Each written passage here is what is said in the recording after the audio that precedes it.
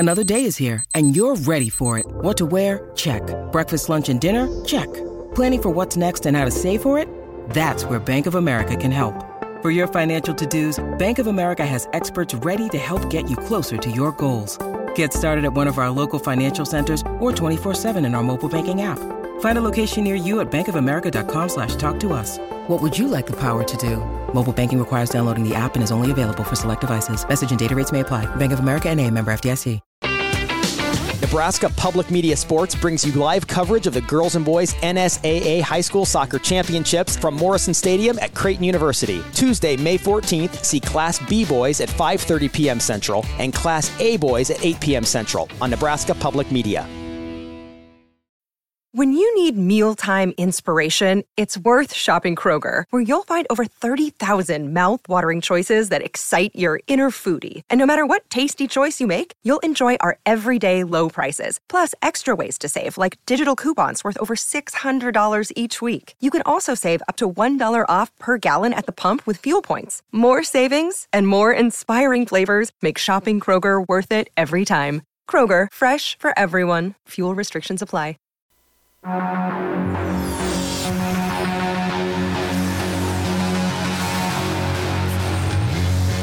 You're listening to Herd at Sports Radio. That offense is scary. The return game, the returners are scary. They have 3 back now, so he's obviously going to be in the mix. So they have dynamic players in those areas. And on defense, Coach Walters, they're going to get off the bus and they're going to play man and they're going to pressure us and they're going to blitz us and we're going to have to make some plays and pick those things up with a new group on the offensive line. So it's an even matchup. This is a great game. This should be a great game. It should be a great game right down the wire. And we'll just try to play our best to get to the fourth quarter, try to make one more play than the opponent, and hope that we win the game.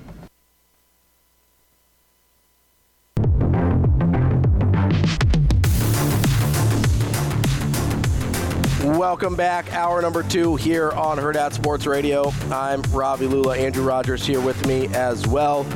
We are brought to you by Big Brothers Big Sisters. They are on a mission to support one-to-one mentoring relationships that ignite the power and promise of youth. Go to mentoromaha.org to sign up to become a big, or you can also donate money, donate tickets to events so that already existing matches have some activities to participate in. You can also invite Big Brothers Big Sisters to your business. You can sponsor events. You can do all sorts of things by going to mentoromaha.org. We talked to our guy Eric Bird earlier in the week, and he gave us some really good information about just the impact that mentoring has had on not just him but on his little as well. And we really appreciate Big Brothers Big Sisters for supporting us. Shane, do we have MRI? Okay. Joining us now is our guy, former Husker, current high school coach, Michael Rose-Ivey. Michael, how you doing this morning? Good morning, man. My apologies, man. I'm wrangling up ISS. No, you're all good, MRI. Doing well. You're all good. As we let's focus back on the Northwestern game before we look ahead to Purdue. When Coach Rule says things like, hey, earlier in this season, we wouldn't have won this game, what does that mean to you when you hear that? I think because it wasn't pretty, and as far as the sense, I think that maybe how, a lot of Nebraska fans, I saw the video of one guy was saying, this is because, it's a 30-point game, and, they go out and they have a win that looks really, really impressive. It was seeming to be a down and kind of a real in Northwestern program, obviously, with the stuff they have to do with this offseason and just trying to get through this season. But I think it's just more so the adversity.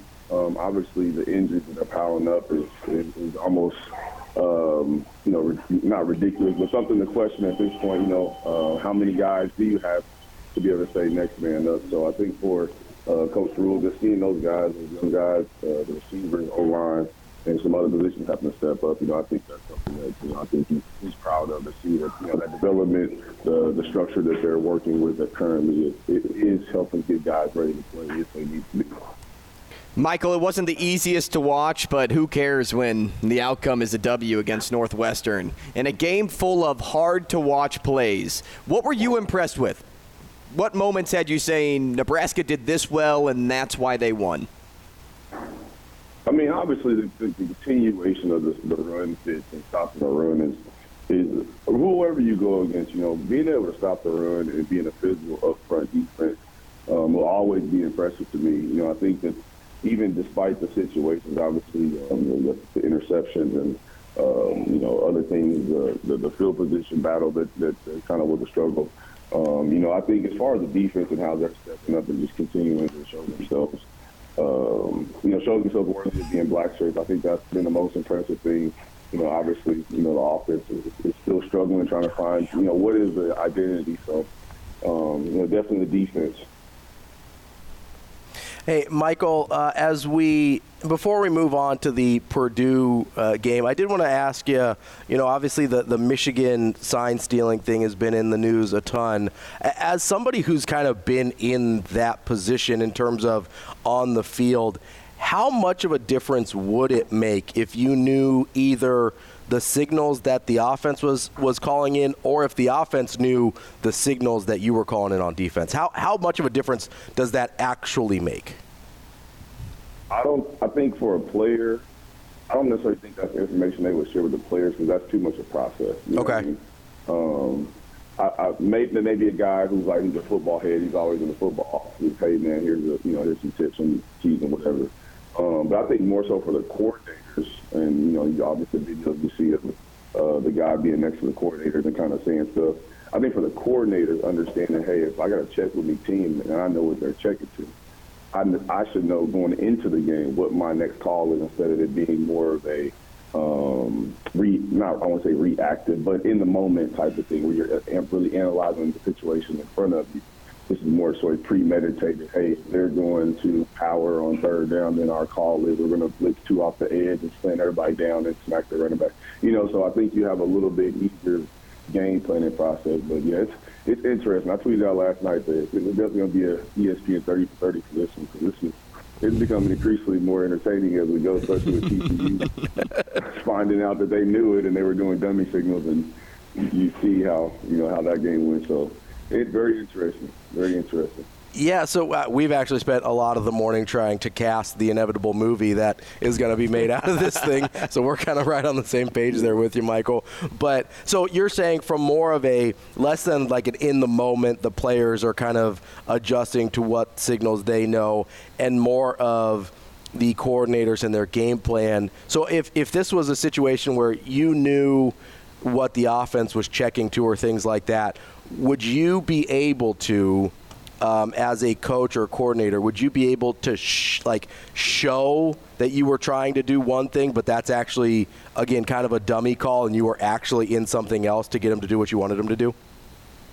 For sure, and that's not the end-all be-all. Then you'll look. I think you'll look at some situation where, hey, when they're in maybe a certain formation and they do check with me, what is their tendency to go to? Things like that, and you kind of use that information along with obviously knowing the signals, to put your players in the best situation possible. And it takes a little bit more stress off you. Like I said, it's knowing, their next chess move, right? Before they even really know it, right? And like you said, you give them those guys, hey, we're kind of bait them to get them into the look we want to get them into because we know what the next call is going to be. It just takes you makes the offense more predictable, obviously, and like I said, put your guys in the best position to be successful. All right, Michael, here's the question, because this is what I'm going to end with this Michigan scandal, because I feel like I need some outside opinions on who should cast Jim Harbaugh in this movie. Should it be Rob Dyrdek, Rob Lowe, Paul Rudd, or John Hamm? I'll go Rob Dyrdek because I haven't heard Rob Dyrdek's name in a while. All right.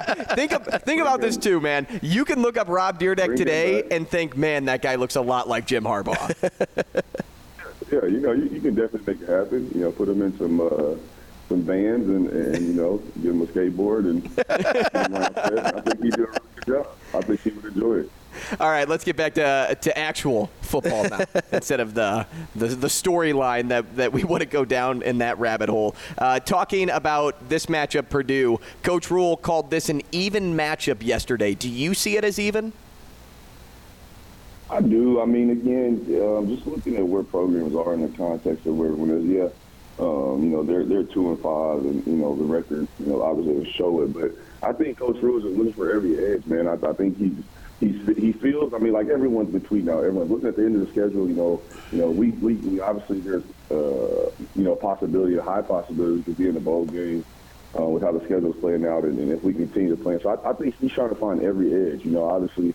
Coach Walters, he has some personal blood in the Nebraska, Colorado rivalry, and as do Coach Kevin Kane, who's here from Kansas City. He played at KU, also played against Nebraska. So, I think for everyone, especially with being new to their relatively new to their programs, everyone's just trying to find, an edge and get their kids to be able to play at a high level and go get a win, in the tough Big Ten.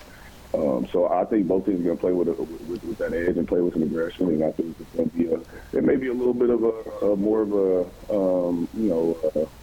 I guess pushing and shoving, and a little bit maybe a little more personal. I think with the coaches involved, and not even between them, but just with the team and what they're trying to do with their programs. I think it's going to definitely be one of those type of games where you'll see a little bit of an edge. We're talking with Michael Rose-Ivey, former Husker, current high school coach. Michael, the weather around here is supposed to be a little dicey tomorrow. It's going to be cold, might have some precipitation as well. Is that something when you look at, okay, you've got Graham Harrell as your offensive coordinator, you got Hudson Card, and maybe an offense in Purdue that's trying to get things going through the air a little bit more. How much do you think that might be an advantage for Nebraska to have the elements not be ideal for throwing the football around? Yeah, I think that's one of the things that's always tough with those type of offenses when you have to play in those weather games. Being able to throw the ball is a big part of success in a lot of offenses nowadays. But having a run game that is at least able to extend drives in short yard situations. And possibly get some big plays. I think that's something that's not really obviously Graham Harrell played under Leach, so that's not something he was coached under or probably coaches or his philosophy. But I think for them the weather is going to be a big deal. But these are athletes that have played in many conditions, understanding that where they are in Indiana and the weather and type of things we get in the Big Ten. I feel like that's not going to be as big of an issue, but I think it's going to be being able to see if they're going to want to run the football in the weather and kind of playing at Nebraska a little bit, which may not be a good idea with how Nebraska's been playing in the run. So it may be a little bit more spread out attack or getting the ball out on the edge. So that'll be intriguing to see how Purdue kind of adjusts their scheme and their philosophy in context of how Nebraska defense has been playing against the run. Michael, speaking of scheme, how well do you think the Nebraska defense matches up with potentially what we think Purdue wants to do? Because I know Nebraska's been great against the run this year, but originally the 3-3-5 was kind of designed to deal with some of these spread offenses. How do you think they match up against Purdue? Sorry, I lost you a little bit. Say that one more time. Yeah, how do you think this defense matches up against what Purdue wants to do schematically? I think the structure lends itself to being able to play against more open sets and spread sets. I think the personnel, obviously Nebraska has up front, does assist them. And I think just the way they get to their run sets, they do a lot of different things with their back-end guys and how they fit them. But I think as far as DBs, I think they can handle what they do. I think there's going to be a lot of coverage rotations in the cover 3 and cover 2. And getting into cover 1. And I think the big key is, again, we saw it last week in Northwestern, how much pressure they got on the quarterback. If Nebraska can get pressure on the quarterback and make Hudson Card have to, make decisions with people at his feet and guys in his face. But I think as far as the structure that the defense is, was kind of created for, I think he can definitely handle the sets they're doing. Personnel-wise, I think, like I said, there'll be a lot of switch-ups and coverages and matching up guys against the receivers.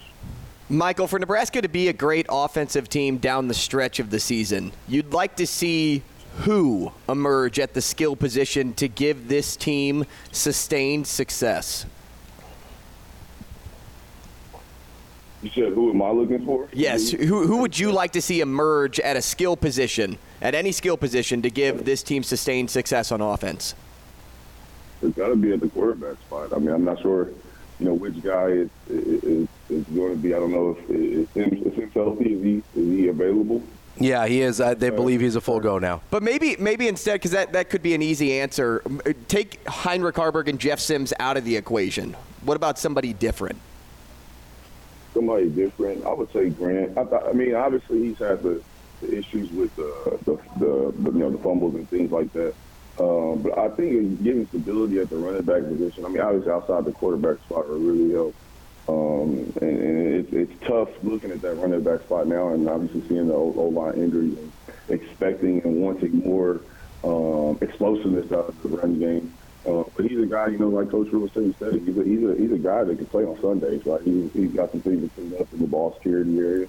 But I think he's definitely a guy that still has that ability. I think he's still a guy I think could really burst out and have a good game this week and give an opportunity.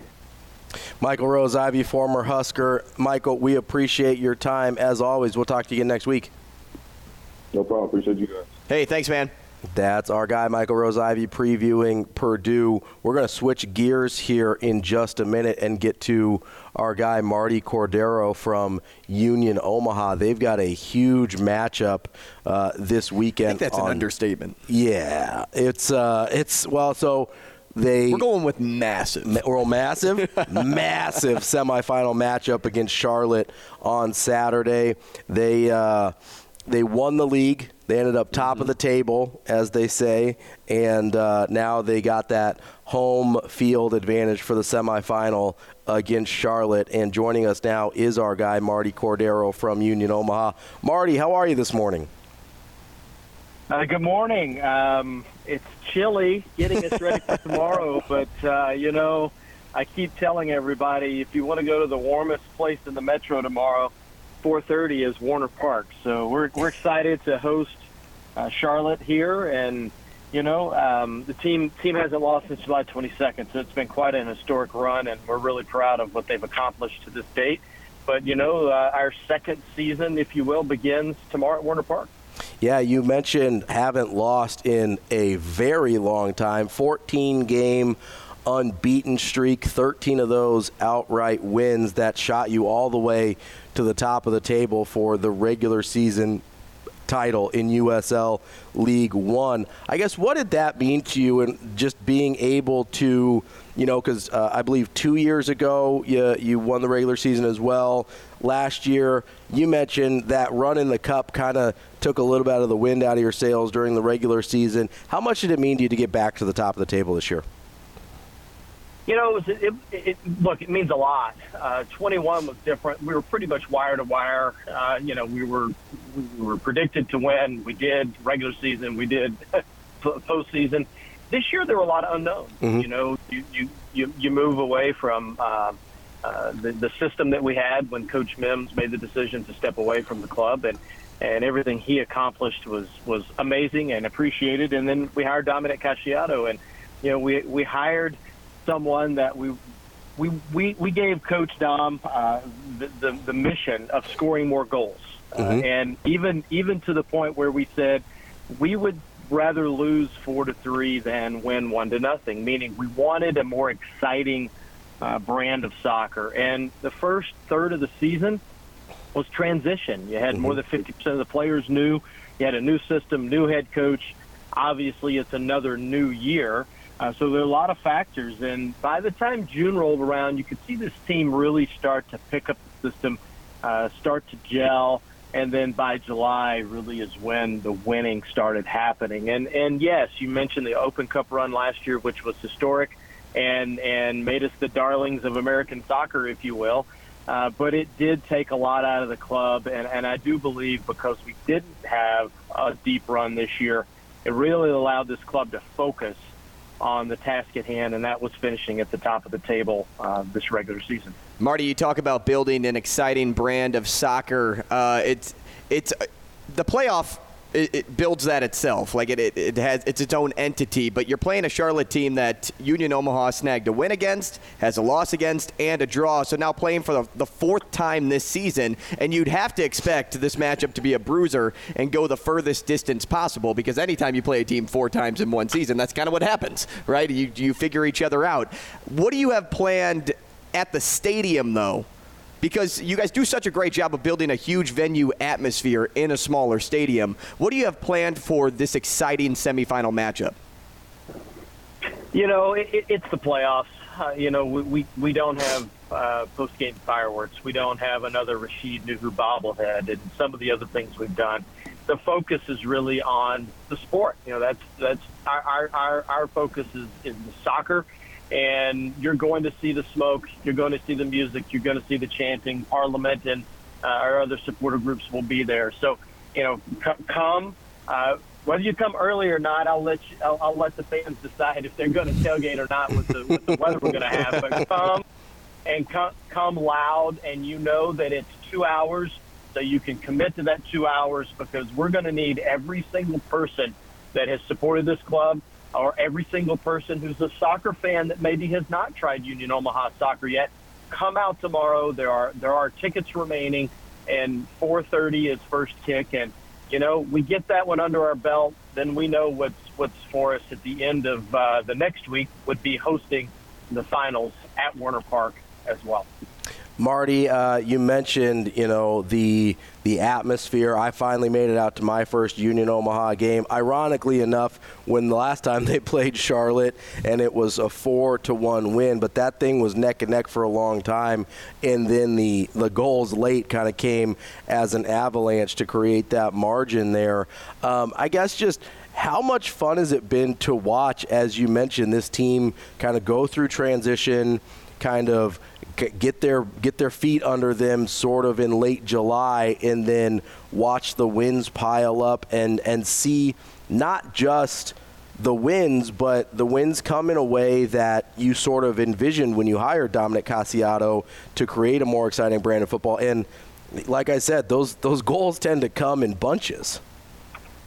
They do, and I would say this. Our general manager, Peter Marlette, did an amazing job of putting a talented squad together. A lot of the club core was already put together by the time we hired Coach Casiato in January. And then obviously Coach and Peter worked to fill out that roster before camp started. But I'll offer a couple of things. One, the support was always there for Coach Dom along the way. And I think someone who doesn't get enough credit is Rashid Nuhu. Yes, the goals allowed this year are up, but he was playing unbelievable soccer at the beginning of the year. And while none of us were happy with the amount of draws that we had, if you look at that, that's what kept us in it up until the time that we figured out the system offensively. And Nuhu has had another amazing year, and he's the all-time League One record holder, for clean sheets. So I think Rashid doesn't get enough credit because all we've talked about July is the offense. Mm-hmm. But Rashid's also had another great year. The other piece is this team's really unselfish. We've had a few injuries. Noe was out for a while, and we've had some others, and then we obviously, unfortunately, lost Connor Doyle for the year. Toward the end of the year, our one of our team captains, and has been with us for 3 seasons. It's the unselfish nature of the team. We don't talk a lot about individuals, and Coach Dom has really been able to get everyone to buy into the team approach, and that's what we announced back on May 1st of 19 that we were bringing the franchise in. We wanted this to be something for the community. We wanted the team to truly be a team and not just individuals. And then, obviously, since then we've coined the phrase "one means all," which is our club motto, and that is true not only in the community. This being a club for all different types of fans and community goers, but also one means all in the team sense on the field. And we look to see that continue tomorrow at 4:30 at Werner Park. All right, Marty, before we let you go, we got about 30 seconds here. Let the people know, how can they get tickets? How can they be a part of what's going on tomorrow? UnionOmaha.com is your easiest way, unionomaha.com. And if you haven't been and you have questions, 402-738-5100. That number again, 402-738-5100. And look, gates open tomorrow at 3:30. Come on out. Come loud.